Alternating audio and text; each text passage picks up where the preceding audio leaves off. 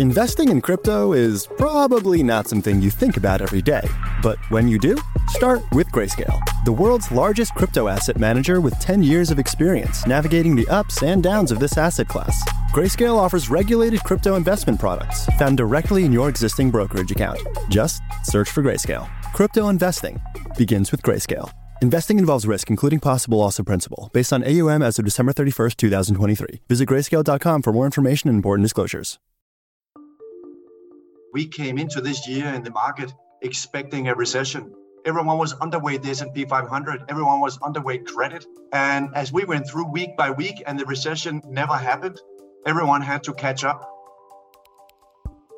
Hello and welcome to the Barron Streetwise podcast. I'm Jack Howe, and the voice you just heard, that's Torsten Slok. He's the chief economist at Apollo Global Management, and he says, forget about a hard landing for the economy, maybe forget about a soft landing. There might be no landing, and that's mixed news for the stock market. We'll hear from Torsten and from Anastasia Amoroso, the chief investment strategist at iCapital, about what investors should expect next. And we'll say a few words about why, if you're not getting at least 4% on your cash right now, you can do better.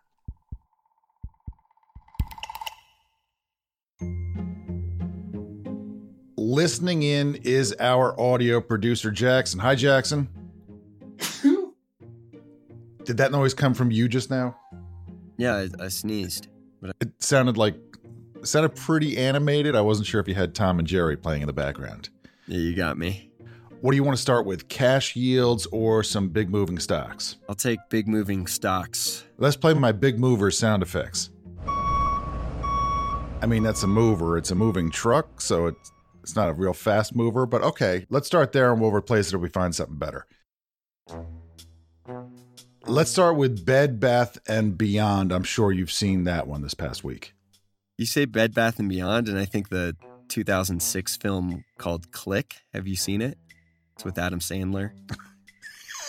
You say 2006 like you're recalling it from memory. You're not at all looking at it on the screen, No, right? no. It's not like I have Wikipedia in front of me or something. It's a 2006 movie. You recall the cinematographer I don't want to get was... these facts wrong. I got to have something in front of me. I know we're trying to do this. Okay, what happens in Click? So my recollection is Adam Sandler goes to Bed Bath & Beyond, and he goes to the Beyond section and finds a remote that can fast forward and pause life. Hijinks ensue. But then he ends up fast forwarding his life too fast and gets old and sad. I'll check that out. I'm not sure about the ending for the actual Bed Bath & Beyond. There was talk, you will recall, about an imminent bankruptcy filing for Bed Bath & Beyond. It hasn't happened.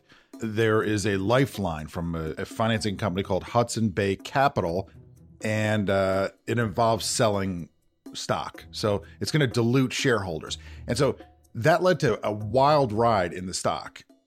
If you look this past week, on Monday, stock's up 92%. Hooray, everything's fixed. Bed Bath & Beyond, they're back in business, ready to take on Amazon. The next day, the stock's down 48%, and the day after that, it's down 13%. So the good news is that Bed Bath lives to fight another day. The bad news is they obviously have some competitive pressures, which is a nice way of saying that people don't like to go there to buy housewares as much as I'm sure the company would like. They go to Target or they buy from Amazon. And so they need to ultimately find a way to attract customers. They're shrinking their store base for now. Let's move on to Affirm. You're familiar with Affirm, Jackson. Yeah, buy now, pay later. Buy now, pay later. And everyone that you talk to, well, old cranks like me at least, they all say the same thing about buy now, pay later. This won't end well, right? Because it's like it offends their sense of, that's not how it should be. You should buy now and pay now. Or my favorite, don't buy. It's a financing company, and that stock took a big dive this past week. It was down 17% on Thursday. Is that because people are buying now and paying never? No. Importantly, no. That's what the concern was on the part of investors. So far, delinquencies seem to be under control. The problem is that Interest rates were like near zero for a while, which made financing attractive. And now rates are significantly higher than zero, and financing is not as attractive as it used to be. And so it's just a good old fashioned problem of not as much growth as the company would like, not as much spending out there. So now it needs to adjust. They announced that they're cutting 500 employees. That's 19% of their workforce. They're saving money. They're downsizing. But so far, it has not been this credit problem that people are worried about. So far, that part of it at least seems under control. Lastly, I'll mention Disney. Yeah, we talked about Disney a couple weeks back. We talk about it like every 3 weeks. Some would say, some would say too much. You can never talk about Disney too much. We talked about the activist campaign, right? Nelson Peltz has big plans for the company, wanted a board seat, hasn't gotten it. But he did get a big announcement from Bob Iger, who has returned as CEO, about really, I think, pretty aggressive cost cutting there. $5.5 billion of costs that they're going to cut, 7,000 jobs. If you recall, under Bob Chapek, he was CEO for a period that was so brief that you're almost tempted to call that period a Chapek going forward. Like this CEO was there for 2 Chapeks. Anyhow, one of the things that he did was reorganize the company's creative output in a way that investors don't seem to have loved. Bob Iger doesn't seem to have loved it either because he undid it. What did he undo? The idea is to get the people responsible for making the content, also the people that feel the weight of the financial output of that content, right? It kind of makes sense. If you're going to make a big movie, whether that movie is a hit or not should fall on you, for good or for bad. Iger's words were, it's going to make people managing creative activities feel empowered.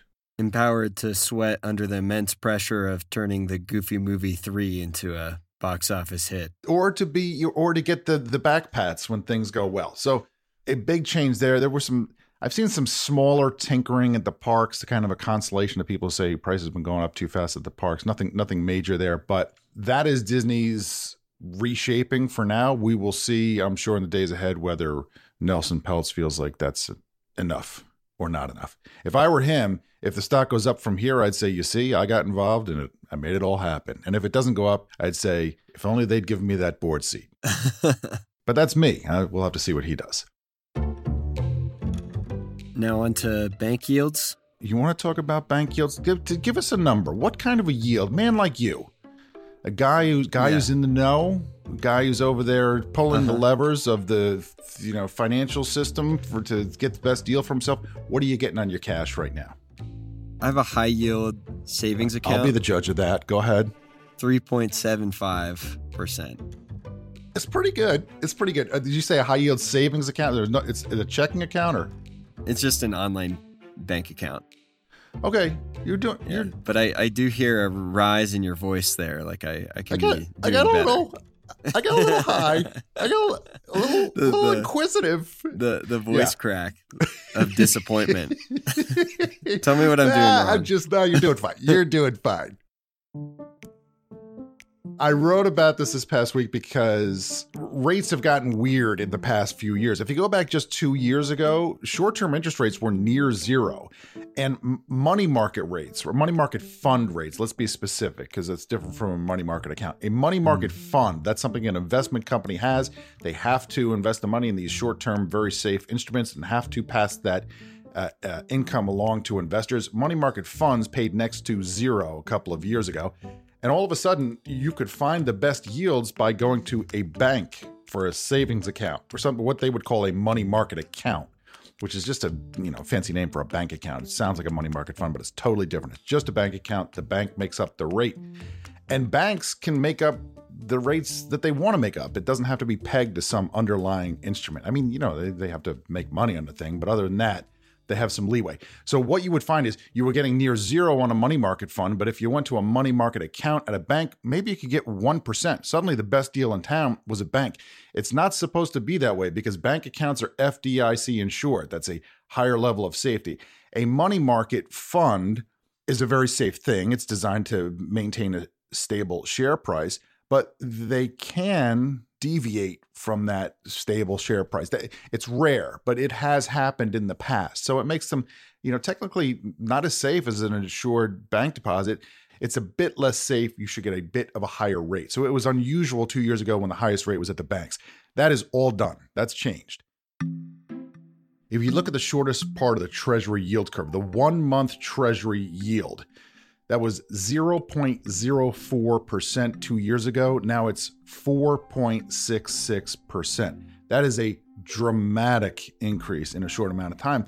I think that that's kind of like the benchmark for what you should shoot for in your cash. Not quite that number, but take that, you subtract a little bit for money market fund fees, and basically you should be getting 4%. You can find it out there. If you're not getting it, you could probably do a little better. I think you're okay, Jackson. Don't beat yourself up over that. But one rate that stood out to me was at Schwab. Schwab has bank accounts, brokerage accounts. They have these cash sweep accounts. On the bank side, the latest yield I saw was 0.48%. And on the brokerage side, they're paying you 0.45%. And they have something called a purchased money fund. All you have to do is ask for it. You say, I want to put the money in a money fund instead. And an ordinary one of those pays 4.47%. In other words, you make a phone call or a couple of clicks and you're getting 4 percentage points more on your money, which if you got $50,000 sitting in cash, you're talking about around an extra $2,000 a year in income. All of a sudden, it's like, first of all, money market funds are back to their rightful place of paying more than banks, but it's a lot more because those have responded right in step with the bond market, but banks are kind of slow-footing it. So why is it? Why are they able to have these low rates in their checkings and savings account? Why isn't everyone just moving their money into at least higher yielding bank accounts?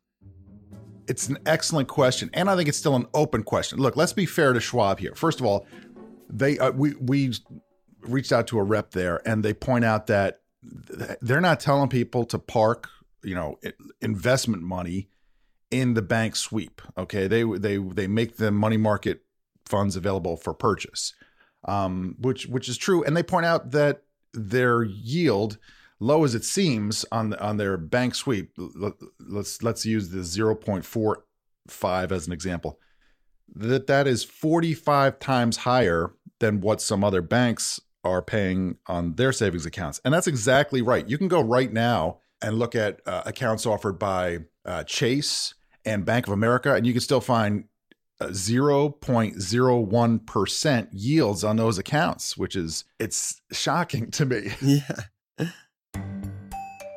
Let's say you're someone who's generally informed about the subject of finance, but you spend your days thinking about stocks and bonds and maybe doing podcasts and talking with Jackson because you're a busy person and you just hadn't paid attention to just how quickly the rates had moved.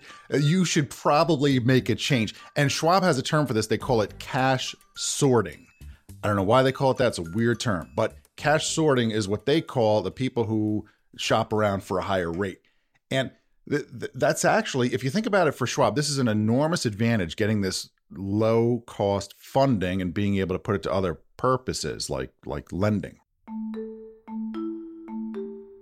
The analyst at Bank of America on Schwab stock double downgraded the stock to underweight back in January. And the reason he cited was an increased chance of cash sorting now that bond yields have moved so quickly.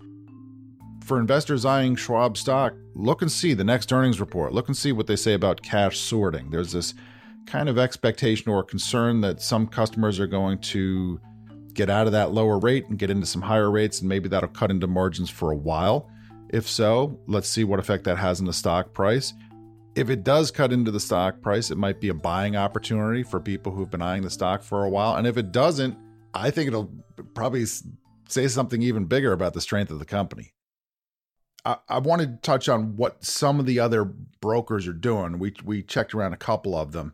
At Fidelity, a spokesman there says their main sweep account is this Fidelity Government Money Market Fund. That's the default. The ticker is SPAX, SPAXX. And the yield there, the recent yield was 4.18%. Not as good as the Schwab yield, but okay, you're over 4. That's decent. The only thing is they have this thing called Fcash, which is another option, which if you're opening an account, you have these boxes to check.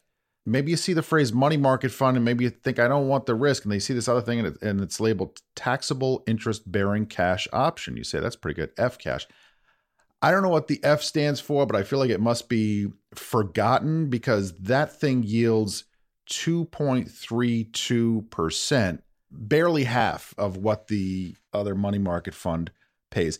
I'm unclear on who out there has the F cash and is looking at the difference between that and the yield in the money market and doesn't want to make the switch, especially because let's just say that the general money market wasn't good enough for you. They have money markets that have only treasuries or like narrower assortments of securities that have even higher levels of average safety. The treasury money market fund at Fidelity, it's got the same quoted yield, 4.18%. You mentioned that these money market funds are a tiny bit riskier than a savings account. Well, there have been examples of money market funds in the past that are what they call break the buck. In other words, they're supposed to maintain a share price of $1 a share, and they come some amount below that. Maybe it's pennies, maybe it's 10 cents or more. Those examples, there haven't been any at the companies that we're mentioning here. They have been exceptionally rare. And there have been regulatory changes that have happened in the wake of past instances of money funds breaking the buck that have made these funds even safer. So, they're not, we wouldn't call them guaranteed. We wouldn't call them insured because they're not. They can change in value. It's just that they are designed for stability. So those cases of breaking the buck are exceedingly rare. I just want to mention Vanguard. Vanguard, I don't know what you're doing over there. You're old-fashioned, Vanguard. You get a regular money market for your sweep, and you're giving people 4.49%, giving the store away over at Vanguard. Vanguard is testing, we should note, a new FDIC-insured option for cash deposits, and it appears that the rate on that will be something lower than what it pays on that money market sweep account now. We don't have all the details on that because it's not on the market yet. I think it might launch in about a month or so. We'll see. Okay, so we want to get to Torsten and Anastasia. Should we go right into that, or you want to do a break first, Sneezy? Let's do a break. Investing in crypto is probably not something you think about every day. But when you do, start with Grayscale, the world's largest crypto asset manager with 10 years of experience navigating the ups and downs of this asset class. Grayscale offers regulated crypto investment products found directly in your existing brokerage account. Just search for Grayscale. Crypto investing begins with Grayscale. Investing involves risk, including possible loss of principal, based on AUM as of December 31st, 2023. Visit grayscale.com for more information and important disclosures. Investing in crypto is probably not something you think about every day. But when you do, start with Grayscale, the world's largest crypto asset manager with 10 years of experience navigating the ups and downs of this asset class. Grayscale offers regulated crypto investment products found directly in your existing brokerage account. Just search for Grayscale. Crypto investing begins with Grayscale. Investing involves risk, including possible loss of principal, based on AUM as of December 31st, 2023. Visit grayscale.com for more information and important disclosures. Welcome back. Stocks have been on a tear so far this year, and maybe that's understandable given that they took a beating last year, but I noticed some dicey stuff has been running up the most. Stocks like GameStop, AMC, the meme stocks, these are companies that are out there trying to do business fine, but the stocks themselves are maybe not the top quality assets on Wall Street. And then you got stuff like Bitcoin and Dogecoin and ARK Invest, the Cathie Woods investment vehicle. We've had Cathie on the podcast a couple of times. It's just that she buys some things that, how would I characterize them, Jackson? They are for risk forward. They're for go-getters. They're for people who don't mind a bit of a wild ride in their portfolios. And that fund has been up tremendously this year because of gains in some of the underlying things it holds. Coinbase is up a ton. Carvana is up a ton. So anyhow, when I see this, it makes me a little nervous. Are we getting ahead of ourselves on these gains? Is the fact that some of the, what you might call the lower quality assets, that they are running ahead of the rest of the market, is that something that should make me nervous? I wanted to talk with some people about that. I reached out to our friend Torsten Slok. He's been on the podcast before. He is the chief economist at Apollo Global Management. What do I make of this wild rally in stocks that we've seen since the beginning of the year? Everything's running, and it seems like the lower quality it is, the more it's running. Should I be terrified now? Should I be lightening up, stock holdings? No. So what's very important about what has happened is that we came into this year in the market expecting a recession. Everyone said a recession is coming. The probability of a recession from the consensus was at the highest level in literally 40 years since they started measuring this. And as a result, when everyone came in expecting a recession, and it never materialized. So that's why everyone was underweight risk. Everyone was underweight the S&P 500. Everyone was underweight credit. And as we went through week by week and the recession never happened, everyone had to catch up. And that's why the market was rallying, not because growth expectations and earnings expectations were different, but simply because the expectations going into this year were so negative. Is there something you could see here that would make you nervous in that regard? In other words, maybe this is the catch-up period because people's expectations about the economy were too low. But what if it continues for another couple of months? What if we go right back to the meme stock craziness? Would you be concerned then? Yeah, one thing that has really changed was the employment report last Friday. Because for a long time, the market has been pricing in that this was a soft landing. People were worried about a recession, but instead it turned out to that the data, at least, it looked like a soft landing. That changed quite dramatically on Friday, when the unemployment rate now stands at the lowest level since the 1960s. That's not an economy that's slowing down. What's slowing down is the interest rate sensitive components of GDP. Housing is slowing down. Autos is slowing down. Durable goods is slowing down. Washers, dryers, furniture, anything that requires financing is slowing down. But the problem is that the goods sector, or those things that require financing, only make up 20% of GDP. 80% of GDP is services, and services is still very strong. And that's what the employment report last Friday showed you.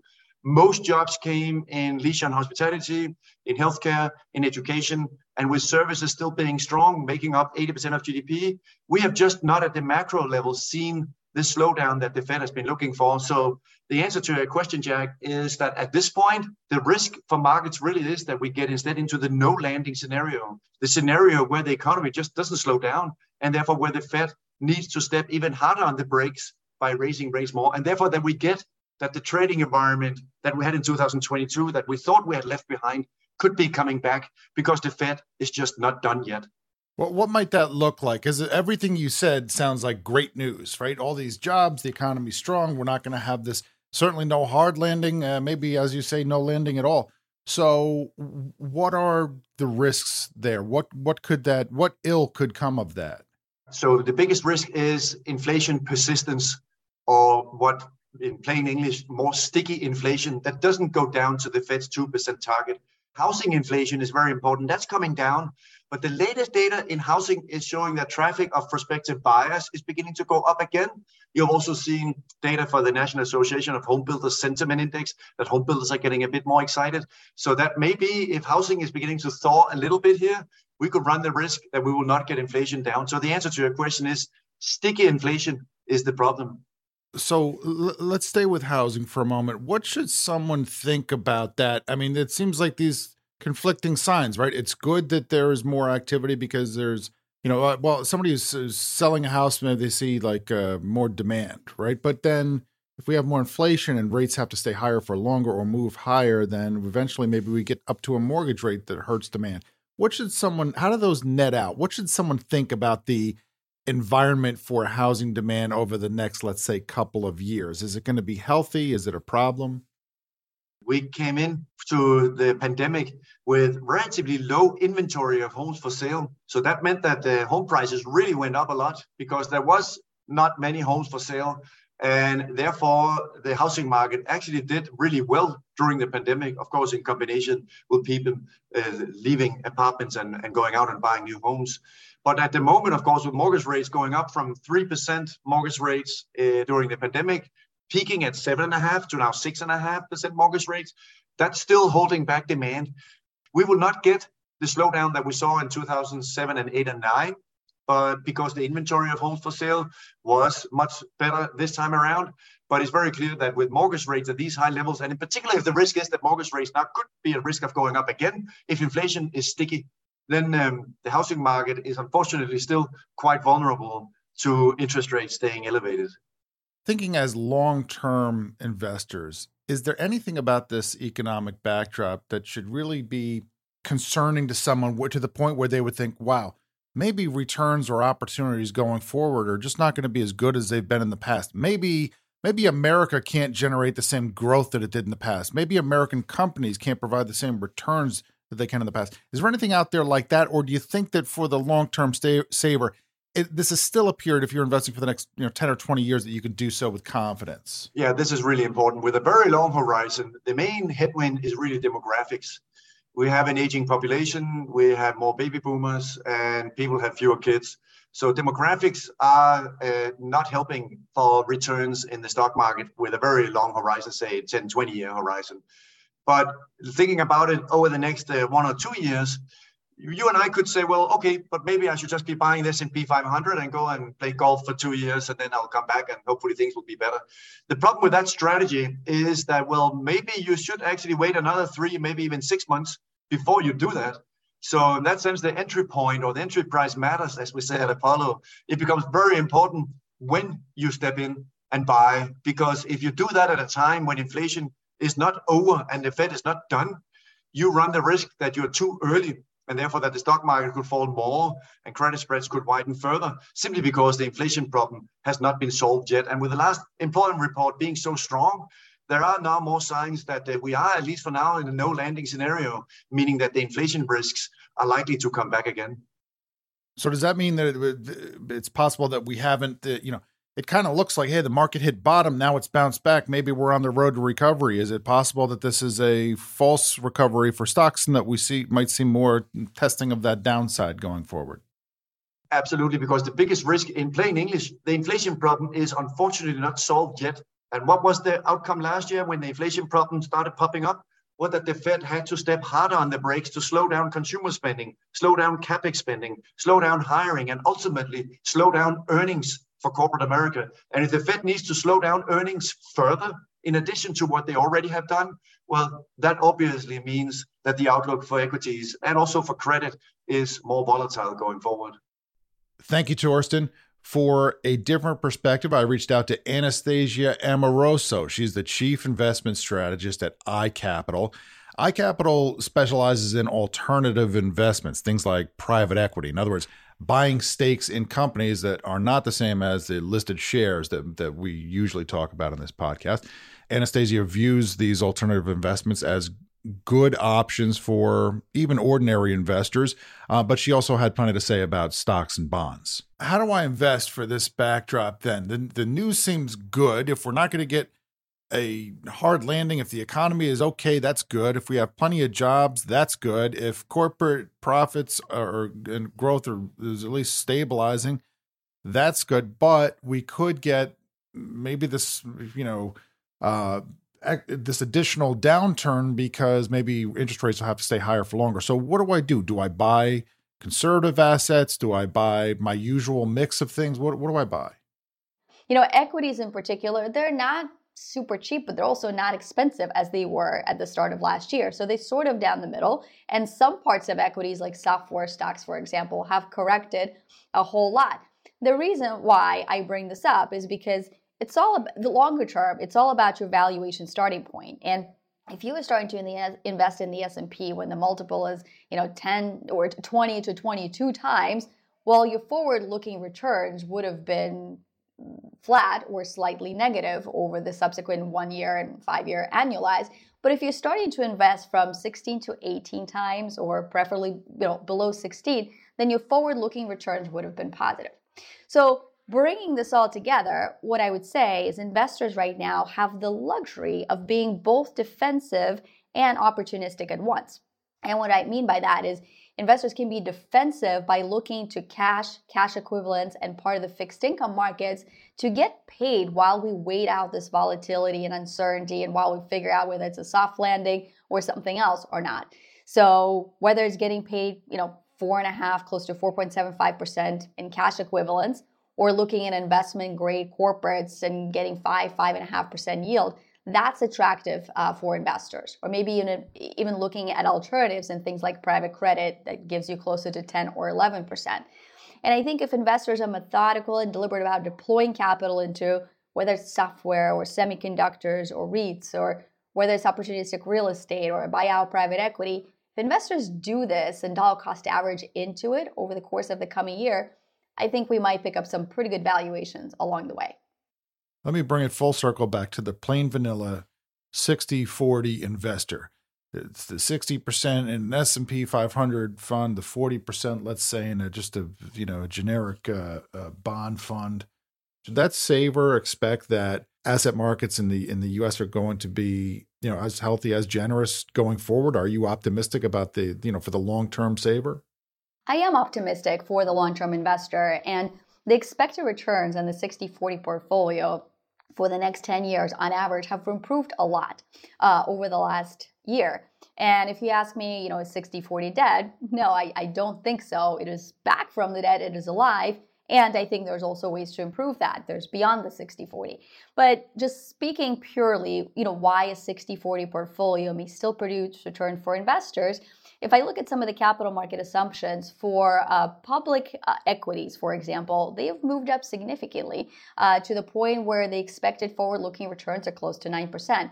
Again, that's a big step up from probably 5 or 6% that you saw in years past.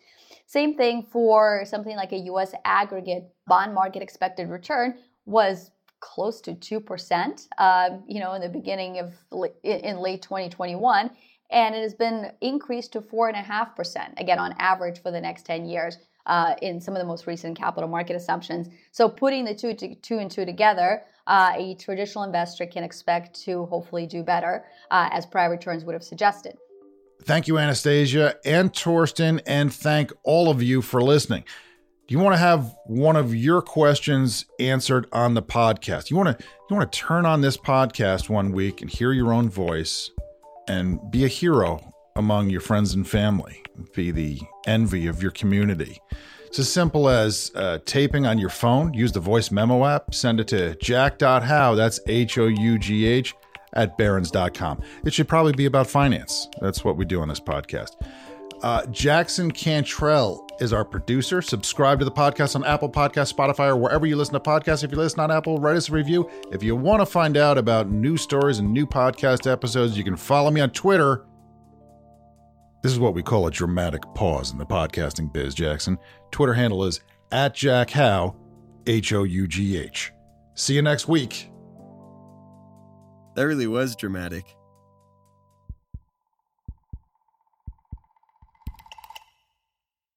Investing in crypto is probably not something you think about every day.